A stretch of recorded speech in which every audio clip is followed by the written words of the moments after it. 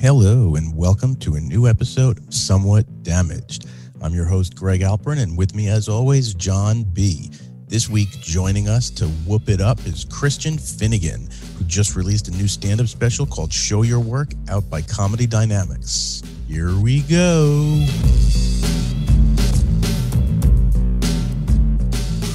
Diet Mountain Dew, it's my drink of choice. This is like literally what I have first thing in the morning. No, stop. I don't drink coffee. I can't stand coffee. I can't stand coffee either. And so, but I need that. I haven't gone to Mountain Dew first thing though. But I drink a couple monsters. Dude, so. I don't claim any adults. Yeah, but Well, no, I gotta be honest. I drank one on the way here. Yeah, I was going to say, you had a Mountain Dew on the way in. Yep. Yeah, it's delicious. You know, it's made. People make fun of me because I have bourbon and Mountain Dew as like my at-home drink. If Mountain Dew was created as a whiskey mixer.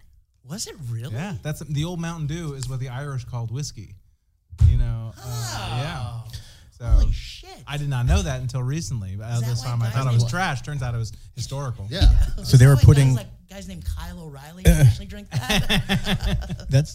So they're putting Mountain Dew in Irish whiskey? No, like it was created. When it was created, it was created as like a mixer. Yeah, so like instead of Like instead of like Coca-Cola. No, right. Yeah. But it was designed to go with whiskey. I'm fucking trying that. I am totally Yeah. trying that. Are you recording? Yeah, of course. You can't let gold like this go by the wayside. I don't take chances anymore. We're learning things. There's no way. When's the next time you're going to get a Mountain Dew whiskey Irish, lesson? Oh my gosh, Christian Finnegan on the podcast Wow. today, dude. Oh, big night. Big day. So I was told that the former name of the show was Mangina Dialogues. The Mangina okay. Dialogues. I'm just curious, how many episodes did it take you to realize that was a terrible idea? 135. To be exact. 134 without John. And then one with John. Yeah. And it's a funny story, actually, because I had a prior host that when we split, I tossed around, like, do we keep the name? Do we not keep the name? And a very well-respected comedy agent, I don't want to say sat me down, but had a nice conversation with me and said, you're not doing yourself any favors by having that name. You're right. You definitely are you're tying one hand behind your back a little bit. Like there's a band that I love. They broke up, but this band called Diarrhea Planet, which I love. They had 4 guitar players, which is all lead. Yeah, pretty much. They would like all be soloing. It was fucking great. But I kind of admired it. It was just like, wow, you guys really are determined to not be successful. Yeah, That is really it's impressive. funny because when I used to go, I've lived in the city since 1992, and when I used to religiously go down to Tower Records, the first bin in the front of the store, obviously with A's, one of the first bands was a punk band called Anal Cunt. Oh, sure. Yeah. AC. Right? Yeah, I remember that. And I would always walk by that and be like, I cannot see how these guys really could ever have ambition to get that big. Yeah. Playing, like Mississippi, headlining tonight at the Jackson Blank Anal Cunt. Yeah. It's like you're hard literally cap it's a on your- you're talking I about remember like 200. concerts. Okay, so if you want to bring it back, I mean, I'm talking concerts that were down at Sayreville at the Birch Hill. Sure. When Anal Cunt performed, it went as AC. Yeah. When I was on WSOU, But then the A would have an anus in it. Yeah, and the C yeah. would Right. have a vagina. Yeah. WSOU, I couldn't even say. We had to say AC, and we could only play it after midnight. And then also another thing was, I just popped in my head, I forgot. God Forbid, the band, we couldn't say God Forbid. We had to say G Forbid. Really? Really? Yeah. I remember that, and I was like, holy shit. That's so strange because like God forbid is like the most benign. Like that, it's hard to get like softer. Like God forbid is what people say when they're trying to not swear. So the placeholder for Going back to the old name, how did you find that out? Like who told you? The woman who Press? asked, the woman who's working for Comedy Dynamics. She said, "Here's the podcast that you can do," and Slightly Deranged, formerly known as Mangina Dialogues. And I was like, okay. Well, I'd love to have been there at the pivot point. What makes that funnier is that Brian from Comedy Dynamics was on the show a year ago, and he's an awesome dude. And I was like, he really is going to come on? Like, really? Like, Brian wants to come on? Like, that's fine by me. Yeah. And the best guest we ever had that had no business being on the show with that there. name was was Joan Blades. Do you know who she is? So she started the organization MoveOn.org. Oh, sure, yeah. Right? So that was she started that organization. She's on our podcast. Our intro music was a rap song done by puppets. Right. So she was subjected to this, not totally graphic, but kind of inappropriate for her lyrics to our theme song, Mangina Dialogues. And this is Joan Blades from MoveOn.org. Jesus Christ, man. How are you not canceled? I just don't even understand. Why did I even sign on to this? To be a co-host on this? What have I done? But with John, myself, we too. changed to somewhat damaged because Damaged, I'm sorry. with him on the show, clearly it fits. Yeah, I'm not that damaged, but it's good to see you, Christian. It is lovely to see you. It's been a long time. It's been dude. a minute, as kids no longer say. Yeah, it has been. But dude, you're putting out some new stuff, man. I know, God forbid. It's probably maybe one of the last pandemic specials because I feel like everyone who shot a pandemic special already had theirs out a long time ago. I did mine kind of just mostly as a way to not go insane last year. And my wife owns a little venue out in Queens called QED Astoria. And for a while over the summer, we were doing outdoor shows back when that was still legal. Capacity 28, social distance, mask, the whole deal. And we kind of got wind that might end at a certain point when Como's coming down on it.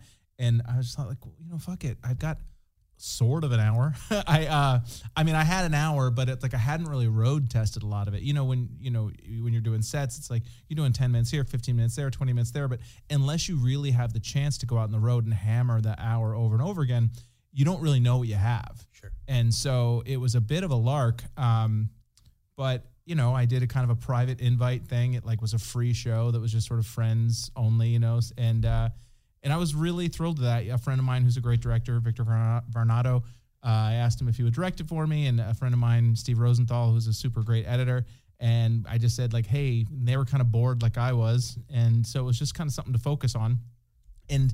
But because we sort of did it on spec, they had jobs, Victor has projects. Steve works on Days of Samaro and has other jobs. And so if you watch, sorry, I'm being a little verbose, but the special also has kind of some doc elements in it. It's not pure stand up. It's probably 45 to 50 minutes of stand up and 10 minutes of sort of documentary type stuff. And that all took time to sort of cull together and whip into shape. And so before you knew it, it was already basically the end of the year, and we were just then starting to shop it around, and then finally, so anyway, it's come out a lot later than I had anticipated. And at first I thought that was going to be a real drag because, the pandemic is going to be over, and who's going to be thinking about the pandemic in mid to late 2021. Turns out everybody is still. I really like the doc elements of it. I watched it this morning. Oh, thanks. And I thought that was really cool. And one thing in particular, and I meant to bring it, and I totally forgot, I'll have to give it to you next time that I see you, is that your wife is the world's biggest David Lee Roth fan. Yeah. I thought I was the world's biggest David Lee Roth fan. She's pretty hardcore. And she's a fan of him as a person, right. Not just Van Halen. Yeah. No, I get it. Yeah. I have a T-shirt that I bought 15 years ago at Fred Siegel in L.A., and it's a Jewish star where David Lee Roth's head is the top of the star. Yeah. Have you seen that T-shirt? I have not. It's an awesome T-shirt, and I haven't worn it. I probably worn it 2 times, and I'm I think I need to pass this on to the world's greatest David Roth fan. Because it's such a killer get a place T-shirt. Of honor at QED, I promise. And it should be there next to that Jesus David Lee Roth, because as soon as you mentioned it, and thank you for putting it actually on the screen in the doc, I immediately wrote that down, and I'm going to go buy one of those to put in my somewhere, because that thing is awesome. Yeah, what he's describing is my wife occasionally does storytelling shows like The Moth and Risk and stuff like that. And she told a story about how she grew up with no religion. And so David Lee Roth was basically her Jesus, that she would read interviews in Circus magazine and stuff. And because a lot of his quotes were really, he'd be talking about Dostoevsky and stuff. And it'd be completely incomprehensible. But he's but he would say those things you got to look out the front of the windshield, the rear view mirrors, just for seeing how good your hair looks. These sort of, but they were kind of life lesson-y type quotes, And so anyway, she told this story. Somebody there was a video of it, and somebody posted it on a Van Halen message board, and some random guy, an artist, drew like Jesus, but with David Lee Roth's face. And it's amazing. It's unbelievable. People think it's a photo. It's like pencil drawing. And then just sent it to her. Just like, here, I don't want anything for it. Just like, this is for you. And so now it's like in a frame at QED. It's amazing. It really is amazing. Super cool. Did you ever see the movie David Lee Roth put out in like 2002? Samurai, what's something called? like that. Yeah, I did. I've not seen the whole thing. And it was it's insane. Oh my God. It is literally like watching insanity take place on screen. It's David Lee Roth clearly on LSD or something was going on. And there were like midgets and like it was. I believe they're called little people. No, I don't care what they're called. But David Lee Roth world. In David Lee Roth, yeah. So in his defense, it was matter what they're called. It was one of the. To this day, I've been like, I can't even describe what you see, and not many people have seen it because it really didn't come out. No, it was kind of this apocryphal thing that like, it was kind of right before the era where everything would just sort of make its way online. Yep. And you can't find it anymore. I've looked. I'm like, you can't. Have you ever? He actually right around the time that Van Halen broke up, and he had that solo EP, The Crazy from the Heat. Yep. They wrote a movie. There's a movie called Crazy from the Heat, and we have a copy of the script. Oh, really? And Holy shit. it's very, it's of its time in terms of its treatment of race and gender and things like that. In terms of everything. But there is just like a really fun, charming craziness about it, like those David Lee Roth 80s videos, like Just a Gigolo and California Girls and all that.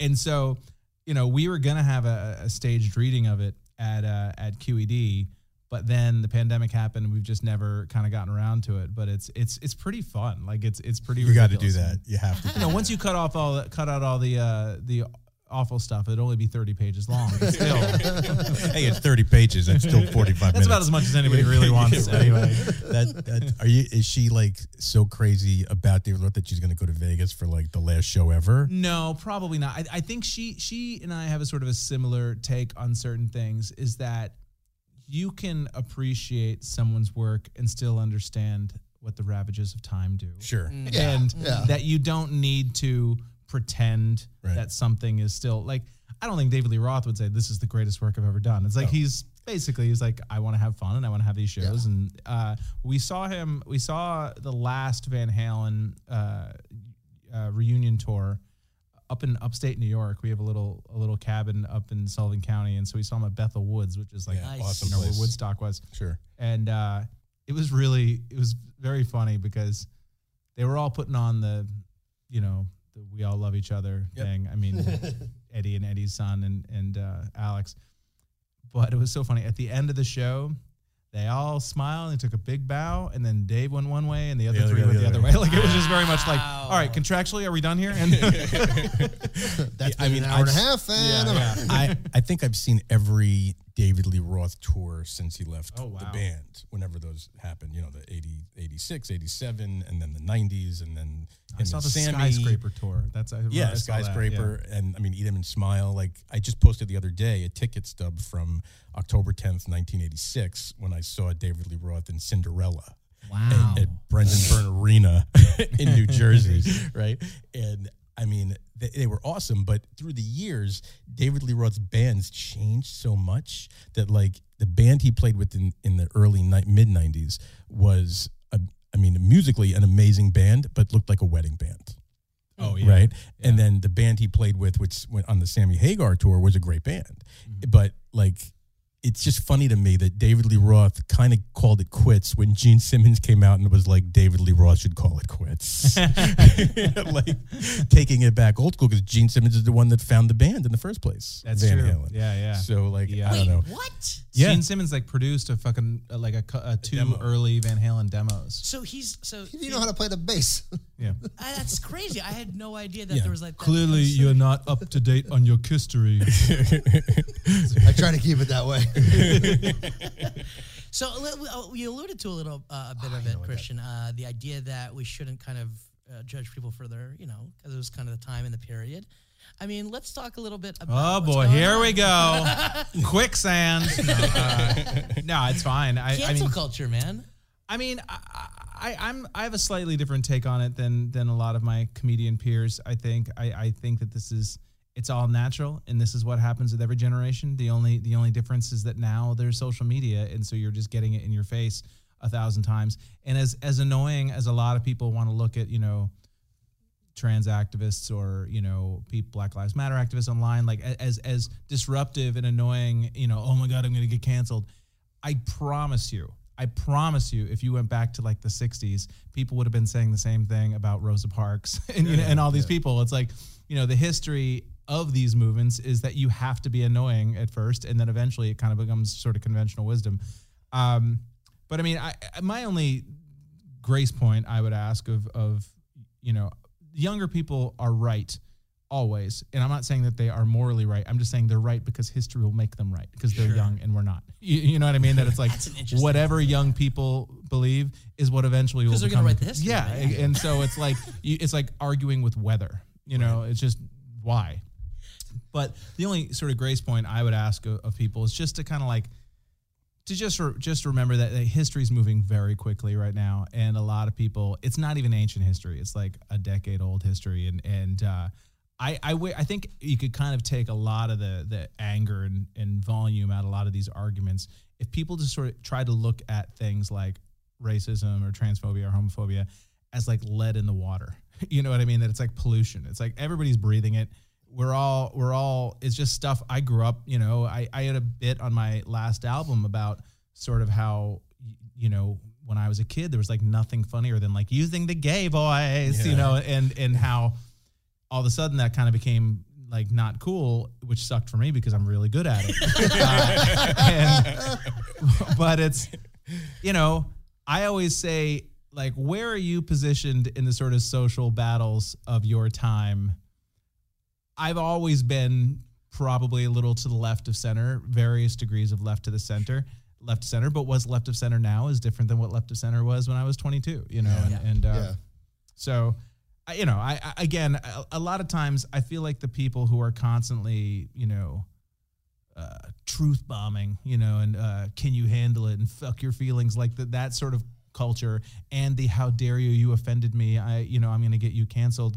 They're almost the same people to me. Sure. Yeah. They're kind of, it's coin. Like they're playing the same game, But it's interesting that, like, I mean, obviously that seems to be the hot button question. I remember, running shows in the park and being so open to all of these different, elements, children, BLM protests were going on at the time.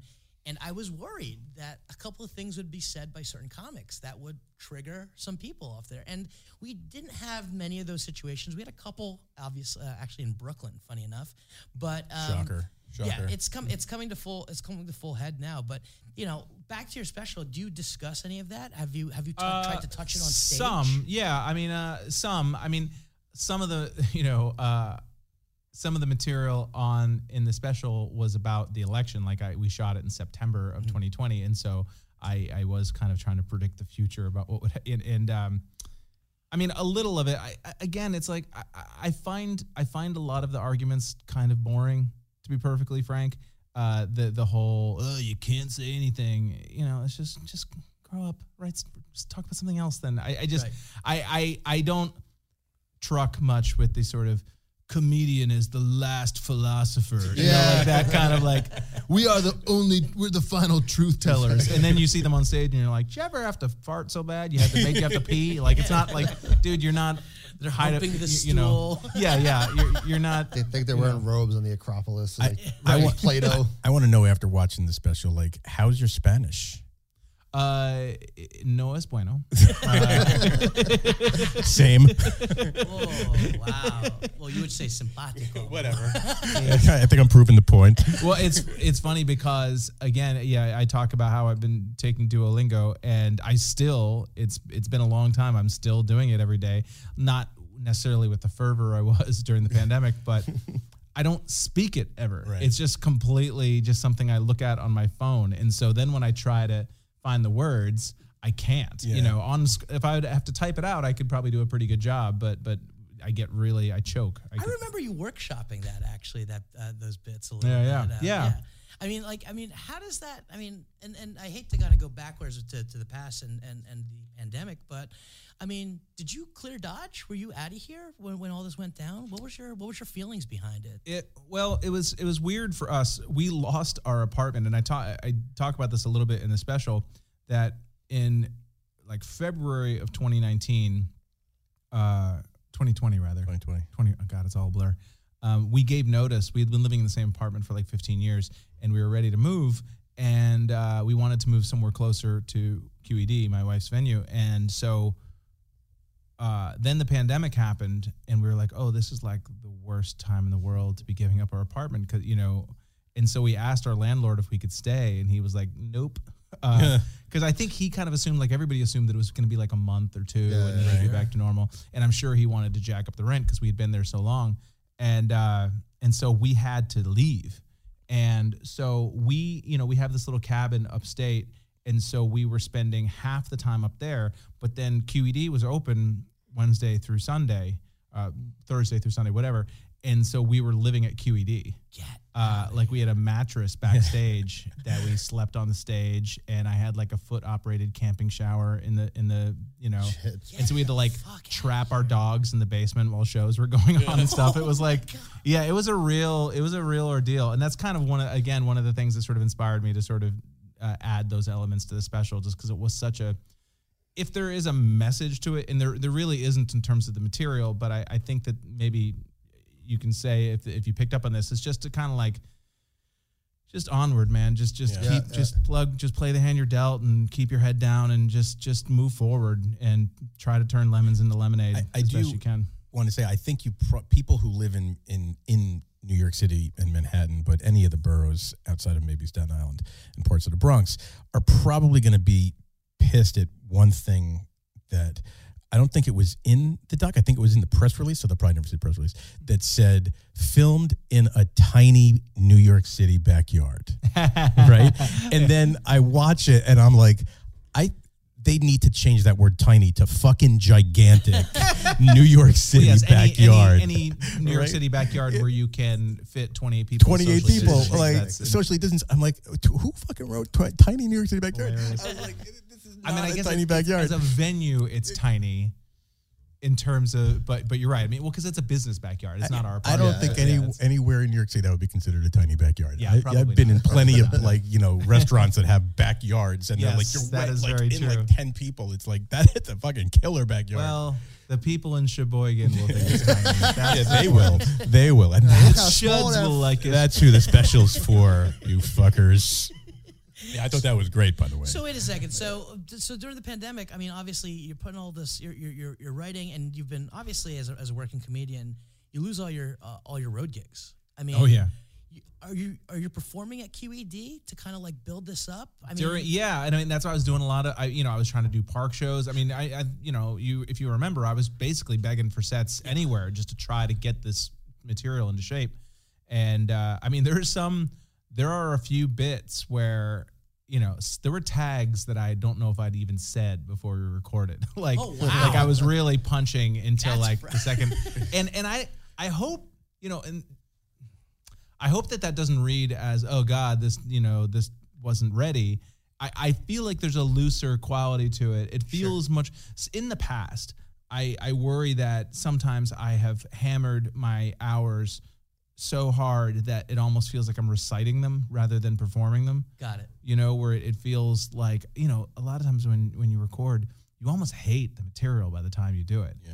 And I would say that the set on the special, I probably would not have felt ready to do in a theater full of 1,000 people.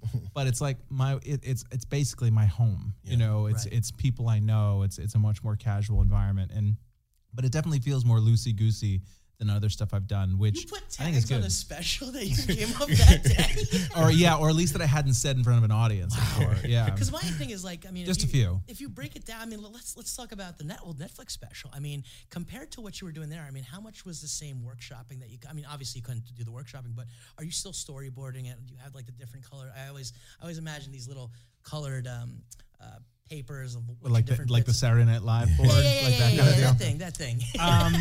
Well, you certainly, I had a running Google sheet moving bits around. There's this app that I downloaded. I think it got taken off the App Store, and it's a shame because it's good. I always felt like there's a better version of it out there, but it's an app. Let me see if I can find it, called Comedy Companion.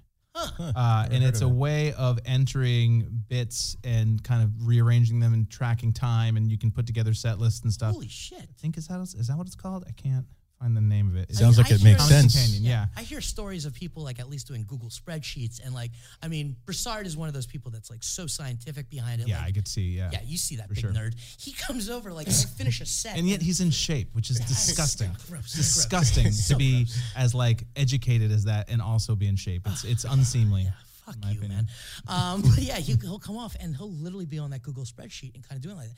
That Yeah. sounds like something that's. I'm not like convenient. Dat fan level. It's not like it's I don't have like, and I don't mean that even as a slam, maybe a little. But but I think it's important to try to have a running file somewhere of like what bits are kind of in the kiln and whatnot, because sometimes, especially when you're trying to build up time, you might have a bit that you're working on for a few weeks and you put it aside, and then a few months later you're like, oh shit, I forgot the headphones bit. Yeah, or did whatever, anything not make it to the special? No. Yeah, of course.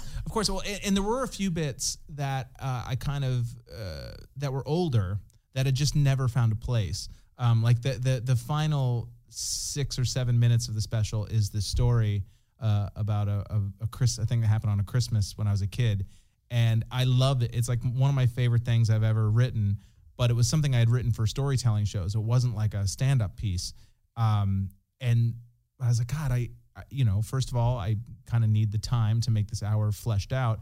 And I love it so much. I've never been able to get a recording of it. So I spent a couple months leading up to it, stand-up-ifying it, like adding more punches, making it a little bit less, TED Talky. Not that it ever was, but you know what I mean? Like making it more like a club set as opposed to an alt performance venue type set, which I've always kind of oddly existed in between those worlds anyway. I always feel like the least clubby comic at the club and the least alt comic at the alt show is sort of how I feel. Like I'll not so much anymore. I think I'm probably drifted more towards club world now, but like when I was younger, I would go to comedy clubs and I felt like I was treated like I was some, this is one of those fucking bring his notes up on stage comedians. You know what I mean? Like nobody took me seriously as like a real comic. And then I would go to like a bar show, like a cool alt show, and they'd be like, "Oh, who's this fucking Bob Saget guy?" That's sort of always been my nature, is to always be a tweener, to never feel comfortable, make sure that I am always feeling like an outcast, or not an outcast is too strong a word, but just to never pursue a logical plan. Sure. To That makes always me feel better because I feel like I'm doing that constantly to myself. Yeah. The minute you start to have a success in one field, it's like, well, I'm not exactly that. I better go over here where nobody likes me. And I love how they had the same voice, by the way. The alt rooms and the club rooms. So what's going on at the club now? Like, what are you guys it's doing? open again. It's not, something I say in the special is that I think something to the effect of, I don't know if this is an advertisement Right. for QED or a eulogy. And a year later, I still don't know, really. I mean, it's alive. We're alive. And we got grant money, which is keeping things afloat right now. Let's talk about that. You Yeah. guys were a huge proponent with Save Our Stages. I mean, Yeah. I know a lot of credit went Cambry. to... It's Yes, Cambry, it was really. Cambry. I mean, it's Cambry. I'm completely in a support role. Sure, But- and I mean, listen, Cambry did so much great work for that. I mean, this club, as well as several clubs, over in New York City, are still around because of her dedication to it. And it's so weird. Like totally talk about like punching above your weight. Like because like QED is like a tiny hole in the wall shit, and yet there was just stuff that nobody else is doing, and so she just was picked up the only mantle. one. Yeah, She was the only one. I mean, I had my, I'm not gonna lie, I had my trepidations that it wasn't going to work out. There was a lot Yeah. of times in my head when this pandemic was going on, and I'll be honest, I was relying on SBA loans and things of that nature. And I said to myself, I was like, this is never going to pass in this fucking Congress now. Yeah. Like there's no impossible way. And I was one of the great things that you did was when we had the rally over at New York Comedy Club, and watching that online and seeing all these different club operators and owners kind of come together was an amazing feeling to watch that. So kudos to your wife on that, and she's running right now. Isn't she? My wife is running for town council. Yes, upstate New York right now. Me too. Are you serious? Yeah. What Come on, town? we're talking about Cambridge. Fairfield, Connecticut. Oh, you are? Yeah. Oh, for town council, really? Yep. Do you have yard signs and all that jazz? As a matter of fact, I have fucking yard signs. so do we, yeah. I want one. I don't live in Fairfield. I have but one in my no. living room. You can have it. And I'm doing it half because I feel like doing it, and then because I was coerced into doing it. But I got yard signs. I want a yard sign. I'm going to coat it in jizz. And you know what's funny? When I was on my way, when I was on my way out today from Connecticut to come into the city, I live on a really small street. There's like 6 or 7 houses on each Gigantic side. houses. Go ahead. And I'm driving down the street, and my fucking neighbor has my lawn sign on her front lawn.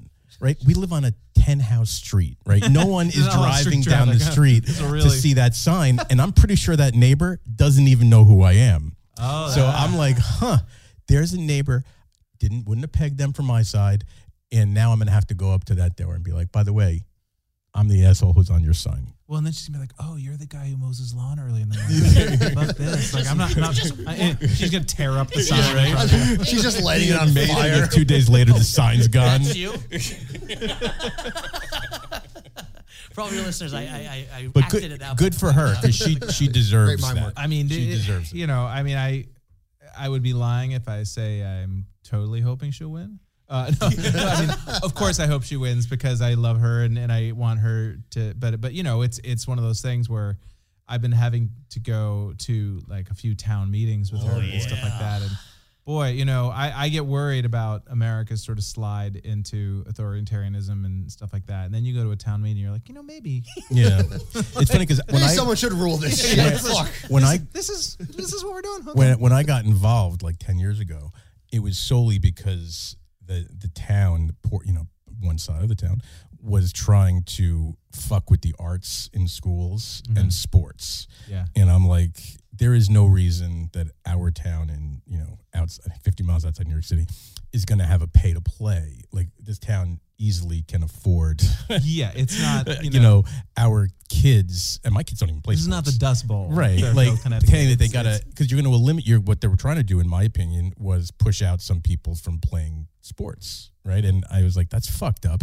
And then they were doing sort of the same shit with music and theater in the schools. Yeah. And I'm like, no fucking way. Like that, I draw the line. Like that to me was bullshit.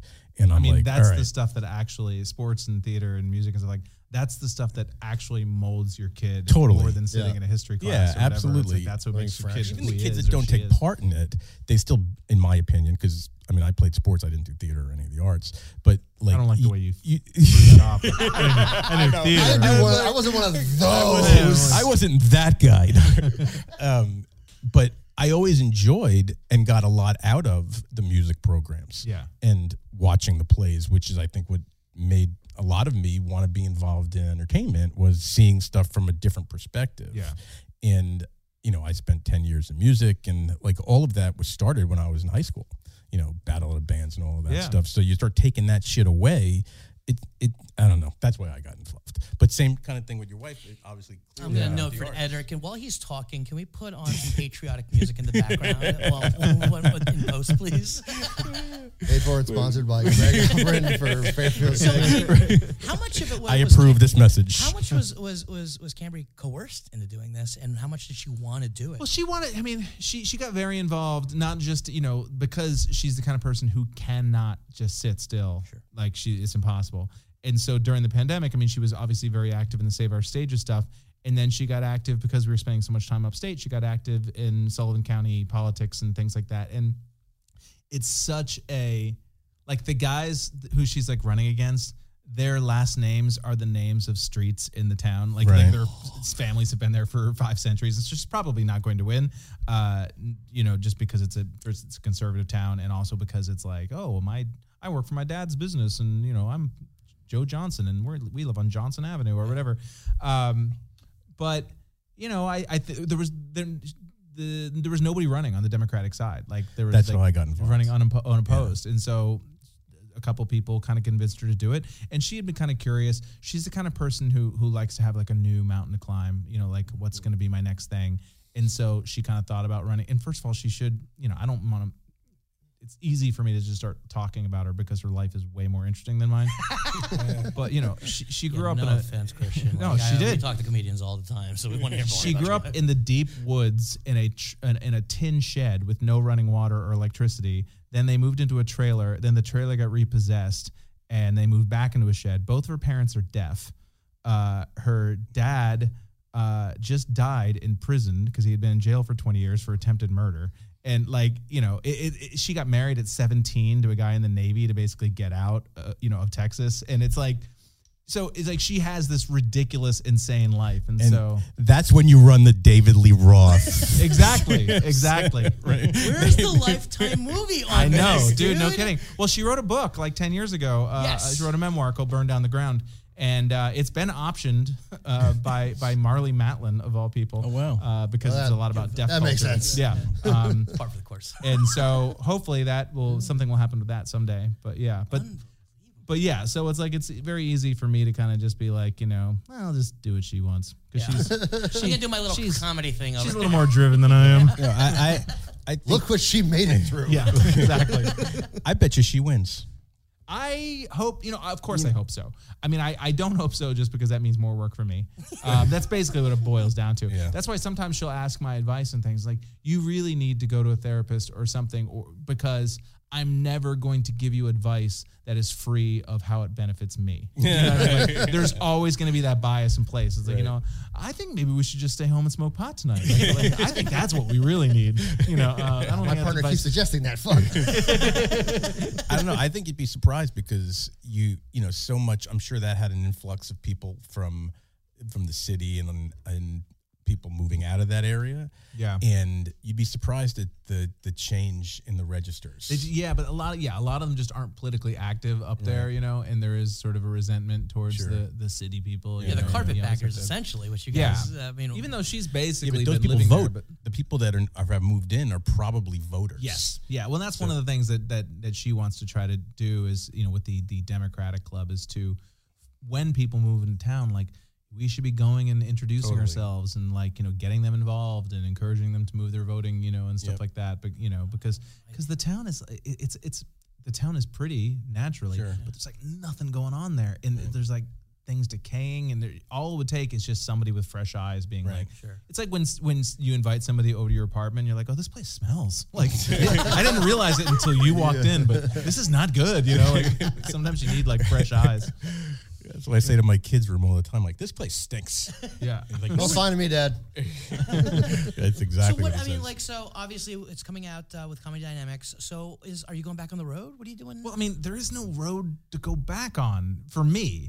I mean, Roy Wood, I remember at the beginning of the pandemic kind of predicted this, and I knew he was right. He said, he talked about how there was going to be a big fucking squeeze once the pandemic ended. Because, I mean, right now you have Brian Regan playing like the Virginia Beach Funny Bone. Yeah. You know what I mean? Like, you have theater comics playing clubs, and club comics are now playing like small bars on the road, and everything gets squeezed out. And I'm a bit of a tweener. Like, I'm not on anybody's sort of hot young list. I've been doing it a long time, but I'm not like massive, and I'm not new either. And so I don't really have, there are certain cities that I have people that like to see me, and so I play certain cities every year. But I would love to get back on the road. So wait, are you losing your like DC improv dates to like larger name comics like that? That's like the club that I can always depend on. Okay. That's like the one club, but certainly other clubs. Yeah, I mean, well, and that probably started before the pandemic. I'd love to blame it. I don't have some sort of diluted, inflated idea of my place in the pecking order.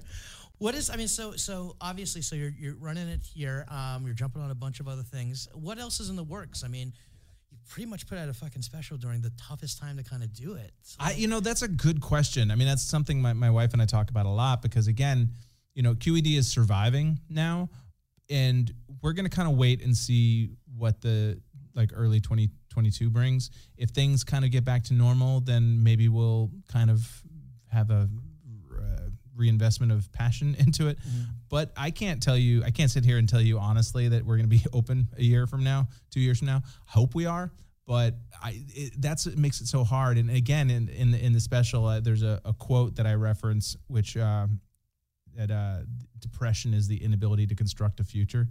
And that is such a feeling that I've had for years. And I feel like it's a feeling like everybody's having right now. It's really hard to plan anything because there's it's not even like, oh, I hope I succeed. It's like, I don't even know what success looks like. Like, I don't even know what that would entail. It's really hard when the whole industry is still in flux. Because as you know, some shows are full, but people just aren't coming out. They're not coming out. And Cambria actually brought this up recently. I hadn't considered it. It's like on Tuesdays, Wednesdays, Thursdays, if you're working from home, you're not putting on pants to go to a show on a Wednesday night. Like if you work in an office, maybe you'll meet friends for happy hour, then you go out to a show, but nobody's going, people are used to staying home, and it's really hard to fill a room right now, for unless you're, really taking it to cancel culture. I mean, I just want to kind of pivot from there is, QED has been one of those locations that, if you're starting out in comedy in New York City, that is one of the places that I've always recommended to go out to. Because it's such a good environment over there, and you never know who's going to be tending bar sometimes over there. Yeah, so could be me. Yeah, and it was always great that you could kind of have that. But what do you think about the new scene of kids that are coming up through the crop now? It's hard, and this has also been one of the things is that QED is operating on kind of a skeleton crew right now, and we don't have the manpower right now, the hours to really be beating the bushes to find the new scenes and new comics and stuff. And so that's also been a challenge. But, there's always going to be a new scene. And it's funny, apparently, I've been told that there's sort of this crop of pandemic comics, like comics that started during the pandemic, which is pure mental illness to me. Like, what are you doing? Like, literally, they've been doing comedy for 8 months now. Like, who in the world would have started in 2020? But they exist. Like half of Connecticut. Oh, yeah. It's insane. It's true. Yeah. But apparently there's resentment towards a lot of the comics who kind of left and now came back. And it's like all of a sudden they're showing up in all these pandemic comics like, what are you doing here? We've been here for 5 months. But no one else has. Yeah, I mean, that was a big thing. I mean, Luisa Diaz kind of made that tweet it was like, if you left New York City, you're not getting booked. And it was like this whole thing about it. But I mean, essentially there are those Zoom comedians. Yeah. Yeah. And I haven't seen anyone yet that really kind of piqued my interest, but I appreciate the hustle and I appreciate It's same with the TikTok stuff, a lot of it. Yeah. It's a different medium. I mean, a lot of those front-facing comedians, like the character comics that do sort of monologue type bits, some of them are fucking hilarious. Doesn't mean they're going to be good, in a stand-up context. And a lot of stand-ups are not particularly good in that context. Absolutely. I mean, how many hilarious stand-ups do you know who suck at Twitter? Oh, there's so many. Comics who are... I always used to rag on John Fish, who's a comic I absolutely love, and he's so fucking funny because his Twitter feed was always just like, let's go Sox. Like that. Because he'd be live tweeting the Red Sox games and just be like, double the center, And I'm sorry to use you, John, as an example. I'm sure your Twitter game is upped substantially. Oh my God. No, but it's funny because you see a lot of these comedians and I see them, their agents are coming after us and being like, hey, do you have room for this? Trust me. X, Y, and Z? And it's like TikTok legend. Yeah. So we were on a call today for the Idaho Comedy Festival, and the guys at William Morris were pitching me a name that I was like, I know who that is. I've seen them in LA, and they're fucking terrible. Yeah. Why? I just don't understand why the trieds and trues, and maybe this is me going back in my day, which was fucking a year ago. Yeah. 18 months. It's the shiny object thing, and agents. and managers to a degree, and this isn't a slam, it's just the truth. It's like they're in the hype business, and totally. they fall, and you love the idea that like, and a manager went out and saw a comic that they really believed in and that wasn't getting the attention, and I'm going to make this comic happen. It's like, no, they see where heat is already starting to develop, and they try to pounce on it and exploit it. And I don't mean exploit in a negative way, but you know what I mean? Like, sure, absolutely. And so I just wish that people would understand that stand-up comedy is its own form. Sure. I'm not going to call it an art form, but I mean, it is, but it's different. It's not a stepping stone on the way to something else. It's not a kind of a safety net for people who were famous and now don't know what to do. I mean, it is. That's what people treat it as. But I wish it was treated as like, people always say, comedy is like jazz, and what they, it's always so pretentious when they say that. But it's true, but not in the sense they mean. It's there. People always say like, "Oh, comedy's like jazz because you're up there, you're just riffing." It's like, no, comedy's like jazz because it's a small niche art form that very few people give a shit about. That just kind of exists as its own thing, and you have to appreciate it on those terms. Yeah. Nobody's like, this fucking who's this Da Baby, or who's whatever. This new Billie Eilish album. What about Wynton Marsalis? Nobody. You wouldn't think of those. They're not in competition with each other. Right. One is a mass culture art form, and one kind of isn't. Yeah. That's a good analogy, though, the jazz thing. It's good. And did you see that, by the way, last week, 2 weeks ago, that Chappelle and Chris Rock went to the Blue Note for a friend's jazz show? Yeah. And introduced him. That guy's great, by the way. It's tradition. I mean, like that place has always been. People will stop over there. I know Sherrod, one of your old friends, he'll always fucking be stuck over there for like the Blue Note. Yeah, Blue Note, and like it's like, where is he? Like Liz is looking for him for a spot, and he's like, he's across the street at the Blue Note. Yeah, that's one of the few places. I went to NYU. That's when I moved to New York in 1991. Which is crazy because I was only 3 at the time. But I was 4. That's what my graduate. I'm very young, guys. I'm very up and coming. But the Blue Note back then was like a landmark, and it's still. It's amazing. It's one of the few places that still exists. So what are you doing now to like go out? I mean, obviously, you could. Well, I mean, mostly just clubs. I mean, I did have a corporate in Napa last week. But not even that. Like, what are you doing to hang out? Like, are you going to movies? Have you seen Broadway yet or anything? Have Good question. Been able to kind of like do anything? Not really. No, there's not a lot of fun. I mean, that's the thing. Is like there's not a lot of work and there's also not a lot of play. It's all kind of a, like all the work feels like play and all the play feels like work. It's and some of that is just again it's easy to lapse into like, oh, today's culture, blah blah blah. But one of the things about, say, Twitter, because Twitter is the one I spend the most time on, it's no Instagram whatsoever. I hired someone to start. Finally. I know. Oh I hired a woman to help me with social media to bring me into the 21st century. So I now have an Instagram. Great. Now we can tag him in photos. I know, it's very exciting. Flyers. Oh, God. But you're laying in bed. You wake up in the morning. You grab your phone and you're just scrolling, and it's funny puppy video followed by Trump's going to be reelected again and we're all going to die, followed by, my mom passed away last night, and it's all just every emotion and it all just becomes no emotion. It's all just, it's like, I remember I knew a kid in elementary school who used to take his lunch every day. He would sit down and he would just mash it all together and he would act like it was like, that's how he liked it, but he was just doing it for attention. I didn't realize at the time. And people be like, "What are you doing?" He's like, "It's all going the same place." And that's how like social media feels now. It's just like all highs, all lows, laughter, hatred, anger, jealousy. It's all just this gray blah, And I feel like with the pandemic, it's hard to shake that. And so you kind of have to make your own projects or deadlines, and which is not something that comes naturally to me. I'm of an era where you kind of wait patiently until somebody gives you an opportunity. Right. One of the things I do admire about younger comics and younger people in general is that they have that attitude of like, no, fuck it, I'm going to do it, and I've never been that guy at all. So actually last night, real quick story. Last night we were closed, and I was just working at the bar, was waiting for my mom. She was finishing up in Midtown. And I didn't realize how many comics just come by the club just to say hello and just kind of be seen and like ask for stuff. there were 6 comics that came by, completely closed. Just walked in the door. They're like, "Oh, I was just doing my rounds." I'm like, "You come in here on a Thursday?" They're like, "Yeah, I do that." It's like, wow. And it's funny. Sarah Schaefer does she does this podcast, and she had this great, it was an audio thing, but it was a video of her recording it, and it was kind of like an infomercial for stand-up comedy. And she's like, meet new friends, and all you have to do is hang, just hang out. That's all you have to do.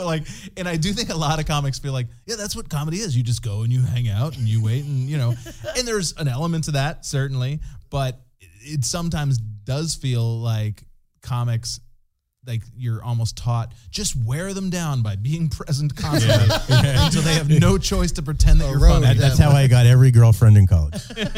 I played the wear down game. Oh. Yeah, we should talk about food. Yeah. I love that segue right there. I know. I think you said yeah as if he had been talking about food. You just called what I call a Byron Allen. Byron Allen? Did you ever watch? Was it Unleashed with Byron Allen? That late night show where I think it's still on. It is. Yeah, but it's so funny because he doesn't even attempt to do, because he's obviously just serving up comics to do their bits. And so you'll be talking about the time you went to Peru, and then they'll be like, yeah, that's really funny. So you have a dog, and then just completely transitions, but he does it so blatantly that it's like you kind of give your hat off. It's like, yeah, we don't need to fucking fake some bullshit transition. Just get him into the bit. Get him into Byron Allen fucking owns everything. Dude is like a magnate. Yeah, it's unreal. Really? Yeah, because what the he Weather does, Channel. Yeah, and he owns all of these shows, and what he does is unreal. He gives them to cable companies for free as long as he gets the ad revenue. So if you're trying to fill 2:30 to 4:30 in the morning, he has the content for you, and it's a real kind of a weird business model. But but he owns so much stuff. Yeah. He's a mogul. He's probably one of the bigger guys that owns. He's always one of the hosts of Real People to me. It was in the early 80s. It was a television show called Real People. And he was one of the hosts. Wasn't John Davidson on that? John Davidson, Skip Stevenson. Yep. The woman whose name I don't remember. Mary Lou. Something like that. Oh my God, she had blonde hair, right? Yes. I'm very old. Pete, I'm not following any of No. this. You said John Davidson, and I thought the singer of Korn? You no, that's Jonathan Davidson. You don't know That's Incredible or Real People. Yes. Who else was on That's Incredible? That's Incredible was John Davidson, actually. I think, and Fran Tarkington. And there was, but the woman was on. Yeah. I'm sorry. No. Go on. We're watching. I remember we're doing a VH1 80s throwback right now. Did you guys talk about this on I Love the 80s? I was on Best Week Ever, thank you. Oh, sorry, my apologies. Different persons sitting in front of construction paper. So we always kind of migrate to food as a closer here because, we always talk comedy and, we talk about the pandemic, but one of the things that we did a lot of was kind of eat at our homes, or we're looking forward to our favorite restaurant opening up. Mm-hmm. And we started talking about that after the pandemic too. Well, not after, but during the pandemic, what do you miss the most? But now we're kind of breaking it down, and people be like, oh, I miss this steakhouse, and it got kind of boring. So we decided what our closing question would be is, what's the best thing you had to eat this week? Well, I do not cook at all, except it's all takeout. Or I go to delis. I get a lot of deli sandwiches and stuff like that. But now that we have this little cabin upstate, sometimes we have to cook up there because there just aren't restaurants. And Cambry, again, she's fucking good at everything. It's really nauseating and exhausting. It's so exhausting. It's nauseating and exhausting. It is so exhausting being married to somebody who's hyper productive because it really reflects poorly on you every day. But she came up, or she found, this chicken tortilla soup crock pot recipe, nice. Which is just now. I mean, I can make it now because we've been making it for so many years, but it is the best thing. It's one of those things where if somebody, unless you're a vegetarian, I know you will like it. I know you will. I don't even have to ask. It's amazing. It's a lot of cilantro and stuff like that. But that is probably the best thing I have had to eat Although I also have a pretty good sugar cookie yesterday. Ooh. Nice. I like a good sugar. Potbelly sugar cookies, man. I'm telling you. Wait, what? Really? Potbelly Sandwich Works, right at the counter, they have the cookies. Their sugar cookies, they're from the devil. Wow. See, I wouldn't expect that because I was like, when I went to Subway, and I still go to Subway. Who am I fucking kidding? Yeah. Nothing wrong with Subway. Those fucking. I just don't want to stand there and get the smell into my clothes. But, it's like, the bread. That it's the worst. But the macadamia cookies over there were fucking amazing over there. I gotta agree with you. So on a that sugar one. cookie, chicken tortilla soup. Now, you're throwing this in a crock pot. How long we took in taking? Well, cooked high about 3.5 hours. 3.5. Put on low 6.5 or 7. Any leftovers at the end? Oh of well, the yeah. I mean, Okay. it's like a 2 or 3 days of food you got. Like, And then on top, are we doing a little guac or like do sour cream? do a little cheese, a little shredded cheese, then some sour cream. Crumple up some hint of lime Tostitos. Ooh, that's Hint of lime. That's Those the There it jam is. right there. Those are the good ones. Yeah. I mean, those things. I mean, Oh, literally, if this sounds at all appealing to anybody listening, just Google Cambry, Kambri, chicken tortilla soup. You will find it. Stop It's it. on our website. Yeah, and it's super. It's I know. super easy to do. I know exactly what I'm making on Sunday Yeah, now. it's the best. It's the best. I'm a huge crock pot believer because again, I don't like You cooking. can set I it and don't forget enjoy it. That's essentially what you Yeah, so it sounds somebody should use that. His nickname's Ron Popeil. But yeah, fucking Christian, awesome stuff, man. We're so excited that you're back. And Thanks, man. Really awesome special. I liked it. I really appreciate like that. any That's very industry kind. person, I'm going to say, I haven't seen it yet, but I can't wait to see it. Okay? Yeah, it's great. And you know what I like about it is that, there were so many freaking specials out the last 18 months by, so many, right? Including Brian and Comedy Dynamics, and they've done a tremendous job. But what I really like about it is that it's unique, it's sort of like unfiltered and Thank you. raw and, with all the shiny shit that's come out. I wanted this to be literally, I said to the editor, I was like, I want this to be the opposite of badass. Right. Like, I don't want this to be like, guitars and explosions, somebody walking out. It's like, I want this to feel like this is what it's like to be a working just comic in the middle of this shit. Eddie from Iron Maiden walks out in Yeah. the back. It's like, here's the special. No, I really enjoyed it. I think it's great. I hope everyone watches it and Thank you. you do well with it. Christian, where can we find you on social media? We definitely know we can get an Instagram soon, but where can we? You can do it literally now. Yeah. On Twitter, Facebook, Instagram, on all three, I'm at Christ Finnegan. Amazing. ChristFinnegin. And the special is out now? Is on Tuesday the 19th. I don't know which day this is posting, but I don't even know what today is. today is The 15th. Friday the 15th. This will be out, but the special will be out when this is out. Yeah, the special comes out on Tuesday, and then the album comes out on Friday of next week, the 22nd. And I think it's just for pay at first. You can Apple TV or Amazon or Spectrum, like all the cable platforms, stuff like that. And then I think there's a 2 or 3 month period of exclusivity, and then I think it'll go free streaming. I think. Okay. But don't wait, please. Yeah, why? Yeah, Don't honestly, wait. please. buy it It's now. too good to wait till Yes. it's free streamed. Yeah, like, Yes, please. honestly, we get a lot of questions like, how can we support? If you're in the New York City area, please go to QED. It's an amazing club over there. Also, buy Christian's album, watch it, stream it, make sure you do that. Also, follow us on the podcast at Somewhat Damaged Pod. And then, guys, we're going to be doing some other I think I called it Slightly Deranged. It's earlier. good. Sorry. did, but I love that. So I was like, I'm not correct at It's all. actually might be a better name. We might be switching now. Jesus, another fucking rebrand. Greg, we're going to be doing some shows. We got a show coming up in a couple weeks in Los Angeles. We're still doing Fridays here at Stand Up New York, and then we're moving to Wednesdays. Wednesdays. Wednesdays. Yep.